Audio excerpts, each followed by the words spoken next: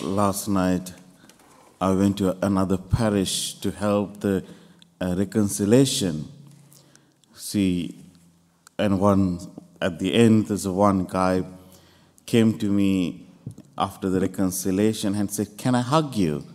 And I said, "Okay." And he gave a hug, and he just walked away. And I said, "What happened?" And it really struck me that he found the freedom to the reconciliation. And then he encountered his mercy, his love in the reconciliation. And then he don't care who's there. He just said, "I want to just hug you." He said, "Okay."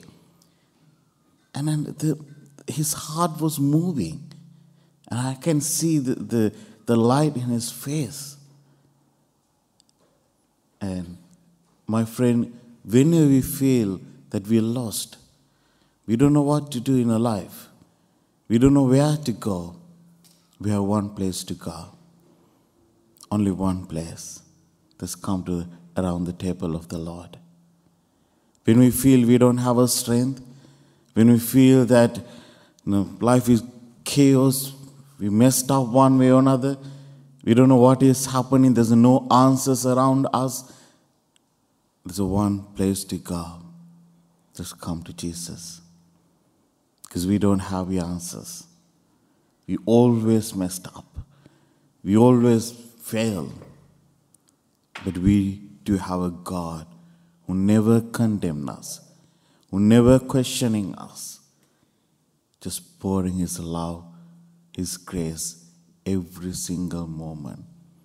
We need to come with that heart that He loves us.